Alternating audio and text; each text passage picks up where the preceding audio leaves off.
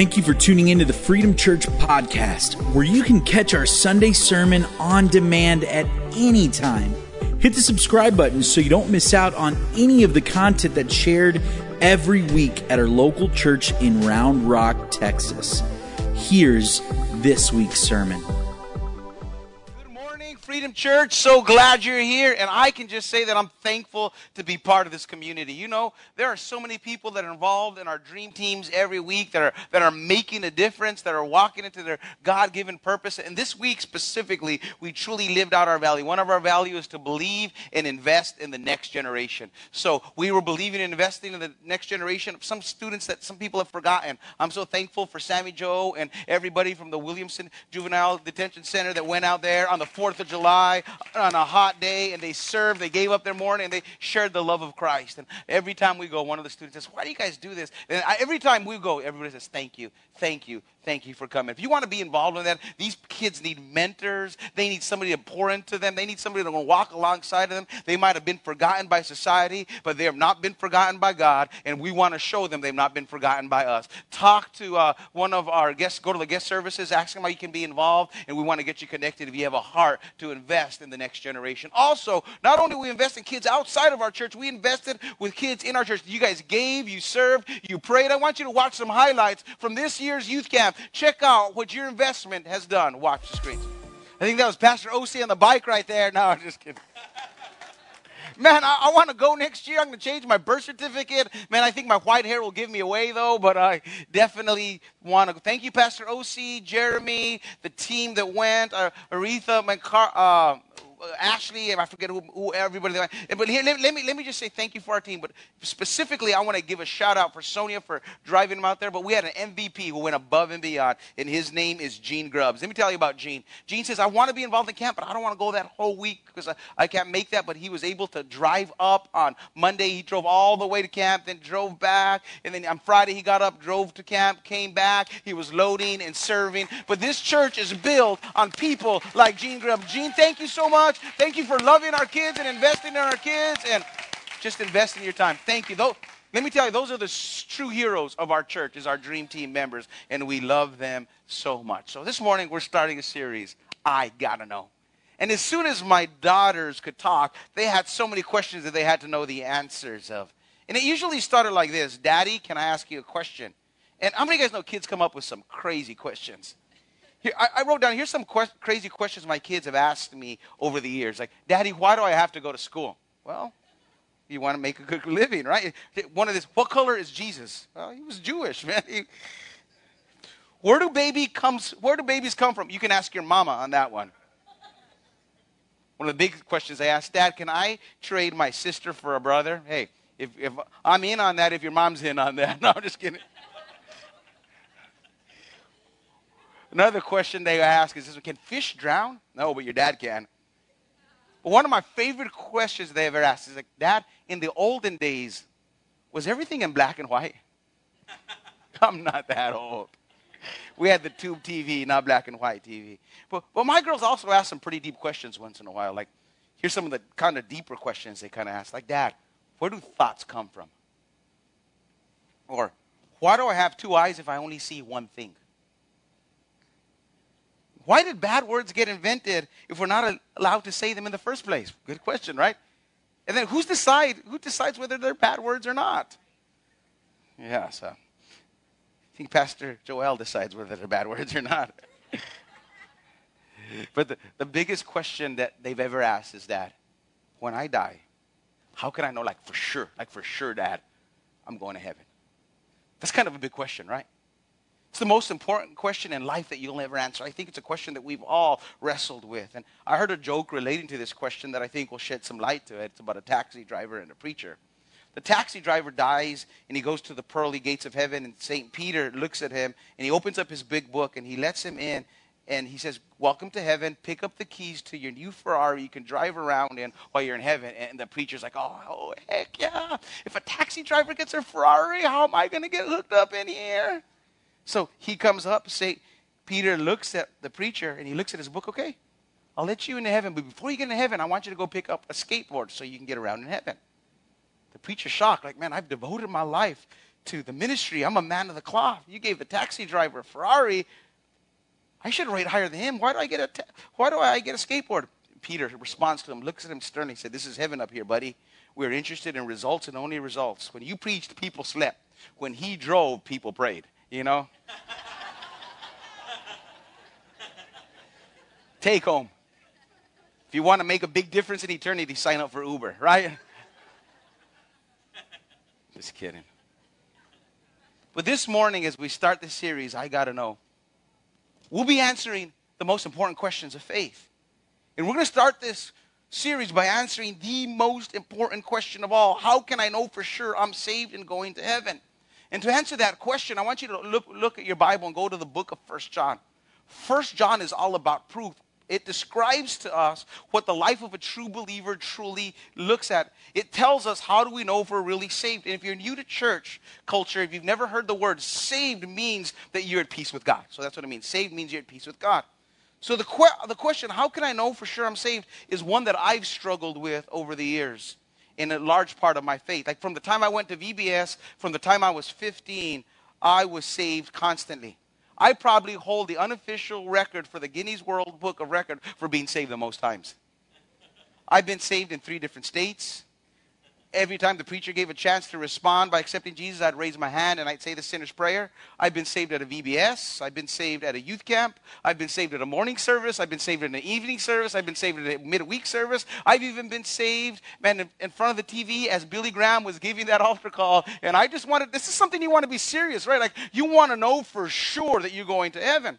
That's not the kind of thing you want to be wrong about it. And I've struggled for years about the assurance of my salvation. And I'm not the only one.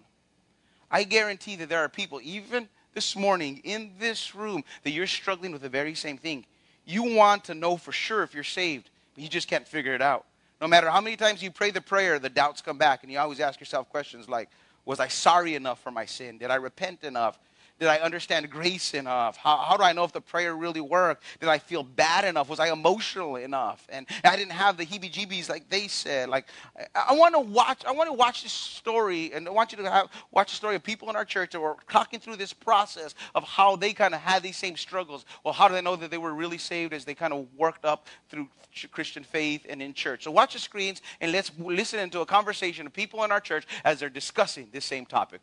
Check out the screens. What were some of the things you remember that just you were freaked out to get saved? I was part of the praise and worship group, and I couldn't sing unless I had a skirt and pantyhose on every Sunday. Every Sunday. God forbid a woman wear pants. Yes. Like that was. You're not saved if you're wearing pants. Seriously. No. What about you, OC? I mean, Oh man. it's got to be similar. Literally, you talking to your buddy, or they bring a toy, you get the flick in the back of the head, you get moved to the front row. You got to be sitting in the front row. And, That's right. And afterwards, you get the question, so what did the pastor talk about? And if you don't remember the altar call, hey, guess what? We're getting home, you're listening to the recording. Yeah. Someone better go up there to get saved today, or else the pastor's not going to stop preaching. Exactly. You got to raise your hand every altar call. And don't forget to spit out your gum. Oh, every time. I think my mom also used the fear tactics on me. Like, did you go outside after I told you not to go outside? Yes. I don't know if you're gonna be saved. You might want to go ask God for forgiveness because, it was real. Like, your salvation was being hung yes, over you by your behavior. by your behavior. I'm gonna take that salvation away. Every church growing up had a Left Behind skit. Yes. I remember you guys had to. We did that. Yeah, I remember after watching some of these skits, you would, I remember you would be driving and you were scared to get in a car wreck because God forbid if you died, were you going to be saved? Mm-hmm. Yep. And there were so many doubts that you would have in your mind of just, am I saved? Am I saved because I cheated on this test or I did something inappropriate. You just thought as you're watching the, cheating on the test, you feel like you're burning in hell. But it's that feeling that I guess, growing up just made you want to, every time they made an altar call or asked, are you saved? Do you want to recommit your life? Are you sure? You just raise your hand every single time because you're like, you start thinking, and what did I do? Oh, I did this wrong. I need to ask for forgiveness. I need to be saved again, Mm-hmm. Yeah, I don't think it was a set defined moment where I can say this is exactly when it happened. Mm-hmm. It was more of like, as my relationship with with Jesus grew, and that I began to understand more about his grace, and the fact that we don't have to want to go to heaven because we're afraid to go to hell. It's because we want to be more like Jesus, or we want to be with Jesus. That's right. Like, now it's not a matter of, now there's a confidence in your salvation, and I think it's really the more that you get to know Jesus, right? Yeah. And I feel that maybe that was the problem, was we probably under-indexed on learning about Jesus and learning about his forgiveness, and probably over-indexed on everything else, and sin and death and all the punishments that come with it. Now, a recent Barna study showed that like 51% of Americans have prayed the sinner's prayer to be saved, even though half of them have no regular attendance of any kind in church, or have lifestyles or worldviews that in no way differ from the outside the Christian faith. So, like, how do we truly know? How can we know for sure? Most people, when they hear that they need to be saved by Jesus, they say, I've been saved, okay, I've done that, I prayed the prayer, I filled out the card, I raised my hand, I think I'm good with God. But here's another thing. The Bible teaches us this, that there are a lot of people who have said religious prayers and are involved in religious activities, and they think they're going to heaven, and they're actually not. In Matthew chapter 7, Jesus says in the Sermon on the Mount, his most popular sermon of all time, he says there is a large group of people that are headed into eternity assured of a salvation that they don't actually possess. And on Judgment Day, he says this. These are the words of Jesus, those red letter words. He says, Lord, Lord, did we not do this? Did we not go to church? Did we not do all these things? And Jesus is going to say this, depart from me, I never knew you. So this is a very difficult, tough question that we see through the scripture. How do we know? There are several things that people use to assure themselves of their salvation that aren't legitimate reasons found in scripture. Some people think that going to church makes you a Christian. See, going to church doesn't make you a Christian. Believe me, I walked into several gyms and I don't have six-pack and I don't have abs. You know, I wish it would. I wish I'd go to a gym and I would be ripped, but it doesn't work. But it does work if you walk into McDonald's. You do get a gut, though. That does work. I don't know. Some people think that if they pray some sort of magical prayer, that makes them a Christian. Let me say something that's extremely controversial. Praying a prayer doesn't make anyone a Christian. I'll say it again. Praying a prayer doesn't make anyone a Christian. Prayers don't save us. We are saved when we repent and we believe the gospel. You can express that repentance and faith when you pray, but it's the repentance and faith behind the prayer that saves us. And there's so many people that have come up and they've said a prayer and they've been assured of a salvation that they don't really possess. That's a big challenge and a big thing I feel as a pastor sometimes. People say, how can I know for sure? People sometimes use the fact that they're good people, they're moral people, but how many guys know none of us are really good and moral in God's eyes? Like, I always said good moral people are like people that are on American Idol. Everybody thinks they're amazing until they start singing and like, oh, somebody told them. It's like, and that's the way we think. We think we're good till we ultimately see who is the epitome of good, and that's Jesus. Look at his scale. Don't lie. Have you ever been honest? Every single time? Don't cheat. Don't commit adultery. Who of us in here has not looked at somebody lustfully in our entire lives? Oh, hey, get to murder. Right, get to murder. And Jesus says, if we have hate towards someone in our heart that we've murdered, every one of us breaks the 10 Commandments. I don't know about you, but if you get a 10% on the test, you're not going to pass. So these are some different things.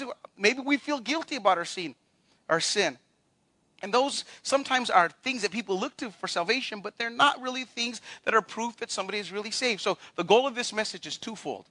It's to comfort those who are unnecessarily troubled about their salvation, and it's also to trouble those who are unjustifiably comforted with a salvation they don't actually possess.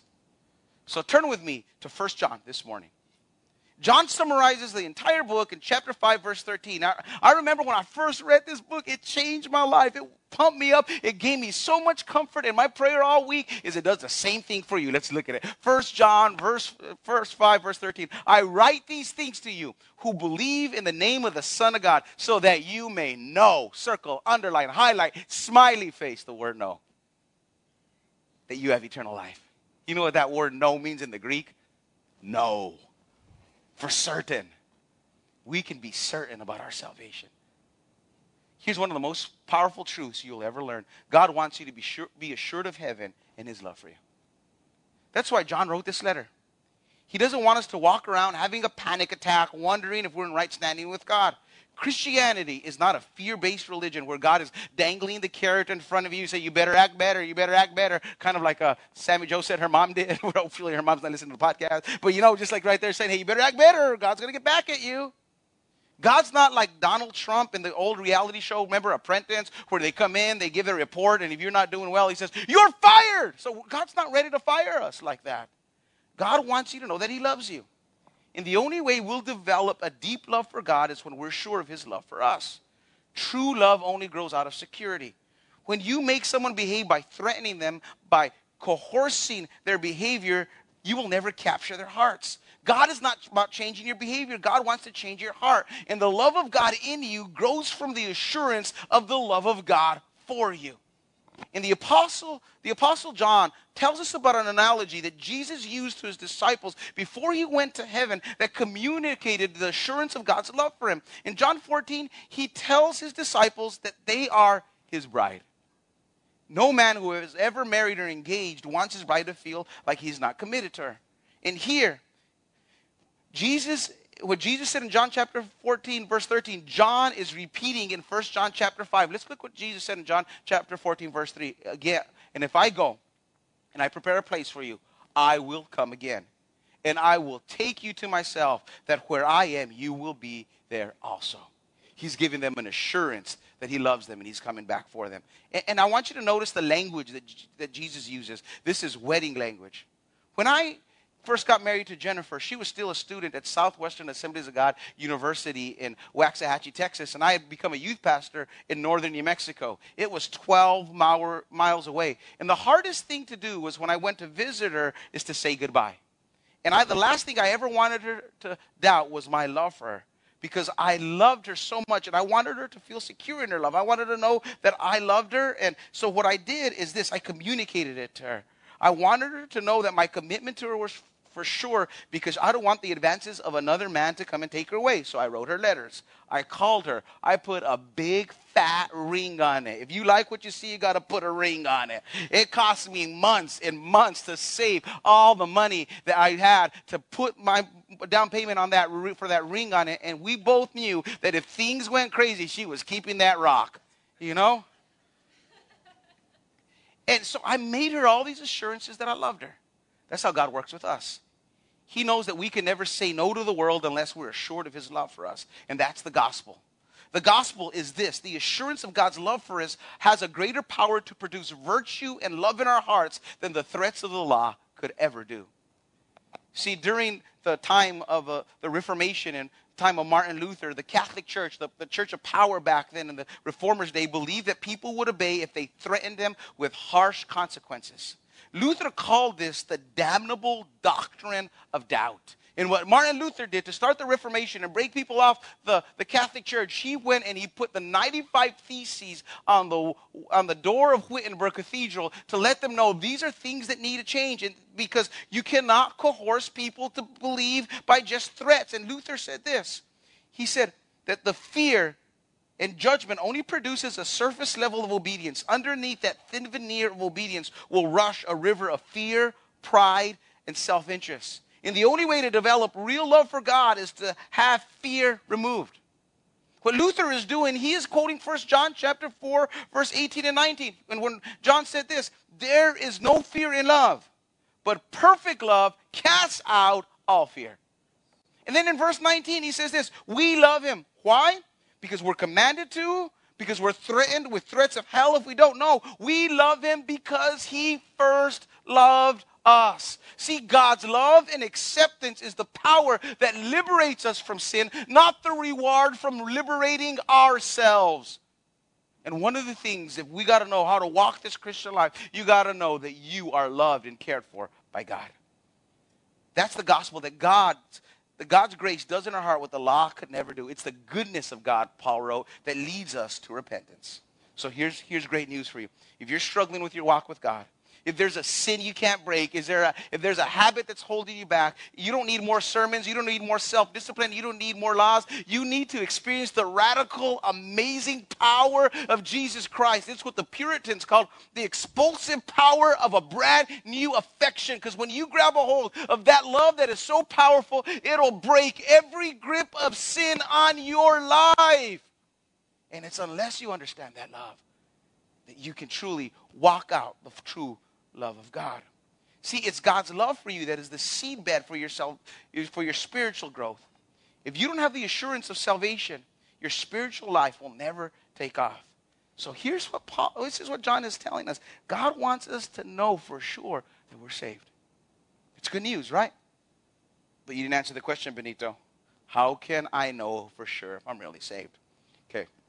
John answers that question throughout his letter in 1 John. He gives us signs and proof in the life of a believer that shows us that we've truly experienced salvation. Let's look again at verse 13. I write these things to you who believe in the name of the Son of God so that you may know that you have eternal life. I'm going to give you 3 ways to know that you're saved. First one is this. How do I know I'm saved? I have placed my hopes for heaven entirely on Jesus Christ. John says, believe in the name of the Son of God. To believe in the name of the Son of God means that you rest in the account of. Think about it like this. If you're invited by a really rich person to stay in this awesome resort and hotel, they fly you into this exclusive resort. Man, even the toilets are gold-plated. It is baller shot collar. It is nice. And you're not going to go in there and you're not going to pull out your credit card because most of us, our credit card will bounce, man, if we've got to. When you check in, you're going to say, I'm under the name of so-and-so, which means don't charge my credit card. I'm under this rich person's name. And when you believe in the name of the Son of God, you aren't trying to earn heaven by your good deeds, by church attendance, by a moral bank account, by trying to be a better person. You are dependent on the account of Jesus Christ, which was given to us by grace through the cross. See, all hopes in entering heaven is not our performance, but it's what Jesus did for us. When I ask somebody, are you a Christian? Are you wanting to really follow God? The number one question I always get all the time is they say this, I'm trying. I'm doing my best. I'm trying to read my Bible. I'm going to church right now. When somebody says that, I know that person hasn't truly experienced the gospel because they're still thinking that Christian is a title that they live up to. But a Christian is not something that you live up to. It's not something that you earn. It's something that Jesus earned for us. When somebody asks me, Benito, how can you know for sure that you're saved? This is what I say. The reason I can know for sure that I'm saved, I know that I'm saved, is because I trust totally, entirely what Jesus did on the cross for me. I am never good enough. My sin falls so short, but Jesus lived the life I should have lived, and he died the death I should have died, and now I rest in his account, and because of that, I can be a Christian. That's what it means to be a Christian. 1 John 1:9 says this, that we confess our sin. He is faithful and just to forgive us our sins and cleanse us from all unrighteousness. So here's the first question for you this morning. Is your hope for salvation in heaven resting on Jesus alone as your Savior or your good works or good deeds? See, it's not a past prayer, but it's your present posture of faith and trust in Jesus that saves you. The second way that we can know that we're saved is found in 1 John 5:18. We know that everyone who has been, circle, underline, highlight, smiley face, that word born again, who has been born of God does not keep on sinning. But he who was born of God protects him, and the evil one does not touch him. Here's what we learn. We know that we're saved if we have a brand new nature. When you trust Jesus, the Bible says that you're born again. You have this new nature with new desires. See, you don't become a Christian by doing right things. You become a Christian for sure when you start desiring the right things. You don't stop sinning because you're scared of threats, but you stop sinning because you have a new nature with new desires. I never truly understood this. For a long time, I tried really, really hard to be a Christian, but no matter what, I kept wanting to do all these things. But I remember after June 22nd, 1992, the day I came to faith in Christ, everything changed. Something happened inside of me. I was new. I've told you before, my friends would always tell me when I became a Christian, Benito, now that you're a Christian, you can't have any fun anymore. You can't drink and get drunk anymore. You can't party. You can't sleep around. Man, you can't cuss and do all those fun things. I would tell him, it's not that I can't do those things. I can do whatever I want to do. I don't want to do those things anymore. You don't understand. God has given me a brand new desire. I don't desire to do the things that I used to do. Right now, the number one desire I have is I desire to be like Jesus. I desire to please Jesus. Everything inside of me wants to honor him. And if those desires are in your heart, you know that Jesus is changing you. Let me give you an example I've given you before. This is the youth pastor in me coming back. But imagine in front of me, just imagine vividly, close your eyes. Imagine right now in the front, right by Livy's feet, there is this big old pile of just vomit with warm hot dogs and everything just right there in the front. It's just gross. I would not have to get the security team to come up. Okay, guard that. Guard the vomit. Make sure. I won't have to threaten you not to come and lick the vomit. Unless you're a dog, you'd want to come and eat a half-eaten hot dog. It'd be appealing to you. But I would not have to put a security team. I wouldn't have to threaten you to come and eat that. And it's the same thing with our relationship with God. God doesn't change us by threats. He changes us by giving us a new nature. And one of the things, when God begins to work in you, is the old things that you used to love, you don't love anymore. Things like hatefulness and pride and greed and lust and dishonesty don't become wrong to you. They become disgusting to you.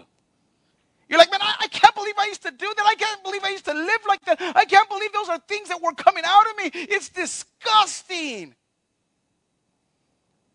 So that's the way you know. Is God moving in your life? Are you truly saved? Well, sin all of a sudden, things that you used to love, all of a sudden you begin to hate because God has done a work of brand new desire. That is a miracle. It's the new birth. It's being born of God. Don't get me wrong. We'll still struggle with sinful attitudes and actions because we have an old sinful nature in us, but we have a whole brand new appetite. When we go backwards in those sins, which we all do, God, remember what it says? 1 John says he protects us by the Holy Spirit, by convicting us and repenting. When you sin as a Christian, you're no longer comfortable in your sin. Here's a principle. It's not in your notes, but I want you to write it down. My new nature is not about sinless perfection. It's about a brand new direction. I'll say it again. My new nature is not about sinless perfection. It's about a brand new direction. It's like the difference between a pig and a sheep. When a pig gets out there, I've told you this, they love the mud. They eat all the junk in the mud. Pigs are the nastiest, gross animal. That's why I hate ham. It's disgusting. You know right there, if you've ever eaten pig, they're nasty. They're just playing in the mud. They love the mud. They eat all this gross stuff. But if you ever get a sheep and it gets into a pig's pen in the mud, the sheep will get out there. It'll shake itself in there. It'll shake it off. It wants to get clean. And it says, I don't belong here anymore. Get me out of here. Take me to a place, clean me. And that's who you are as a Christian. As a Christian, though sometimes you fall in the mud, you don't play in the mud, you don't enjoy in the mud anymore. And you get up and you say, I don't belong here. Clean me up. And if you are feeling that right now in your life, thank God, because that is God's Spirit inside of you doing the work of salvation in you. John says it like this. In chapter 1, verse 5, this is the message that we've heard from him and proclaimed to you, that God is light, and in him is no darkness at all. If we say we have fellowship with him, yet we walk in darkness, he says this, we lie. We lie. And we do not practice the truth. Doesn't mean that we're perfect, but it means we don't willingly, defiantly, intentionally pursue sin anymore. John says that you cannot love Jesus and darkness at the same time. If there's a sin that you're pursuing, if there's a sin that you can't let go of, is there a sin that doesn't feel gross to you, you need to be very concerned about your salvation. If you justify it, it's a good chance that you have not experienced the gospel, because when you've experienced the gospel and you see sin, you're like, man, how could I embrace something that put my Savior to death?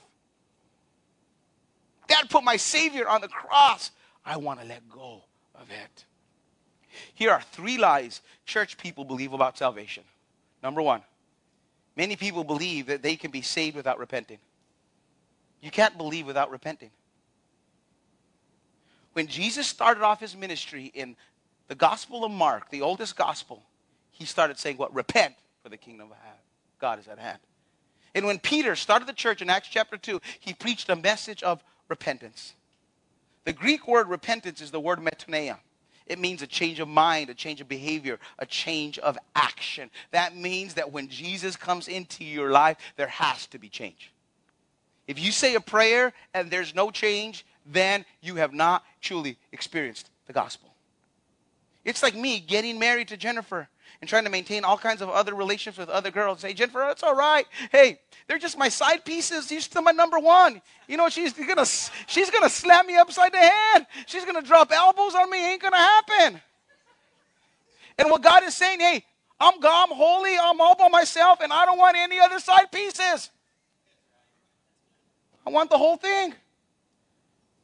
That's how God is. Number 2. The third lie we believe is we believe that we can be saved and still be casual about sin. Church doesn't really talk about sin, but Jesus sure did a whole lot. If you got something in your life and you know it's wrong, and you say, I'll just deal with it later. You know, nobody's perfect. The Bible says that those who hunger and thirst for righteousness will be filled. That when you're a Christian, you want to be right with God. You want to be right with God.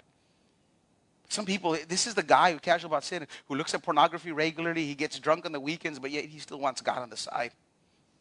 One of the big concerns I have in our culture is we treat God like a salad bar today, like never before. I'll pick and choose what I want. But how many of you guys know if your God doesn't disagree with you, he's not God at all? So many times I read the Bible and I'm like, no, I wish I could tear out that page. I wish I could white that out. But no, God just smacks me upside the head. We cannot be casual in our relationship with God. You cannot know Jesus as Lord and not forsake what God has forbidden.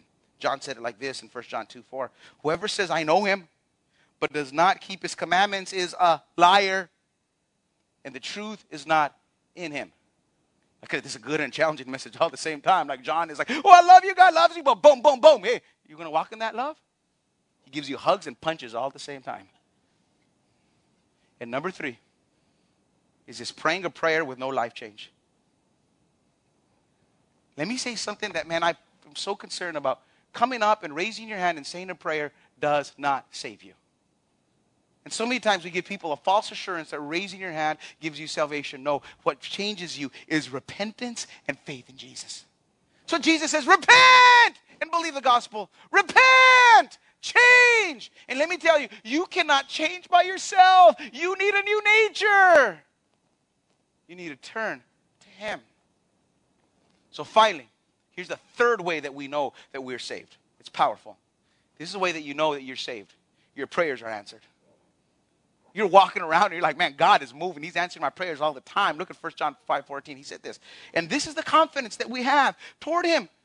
That if we ask anything according to his will, now that's important, his will, he will hear us. And if we know that he hears us, in whatever we ask, we know that we have what we asked of him. One of the main reasons that we know that we're Christians is that God is answering our prayers. That you see the evidence of God in your life and how he responds to your prayers. And why does God answer your prayers? Because it's so important what John says, that you're no longer asking out of your selfish desires. You're not asking for a Porsche. You're not asking for selfish things. You're beginning to ask for the will of God.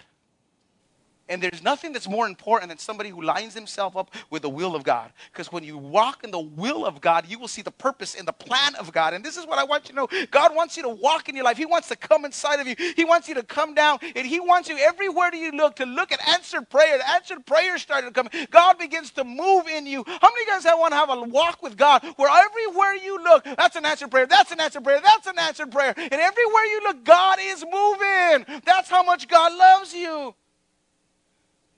And I look at my life, by God's grace, I can see answered prayer everywhere. I remember saying it this week, Lord, use me as a little kid.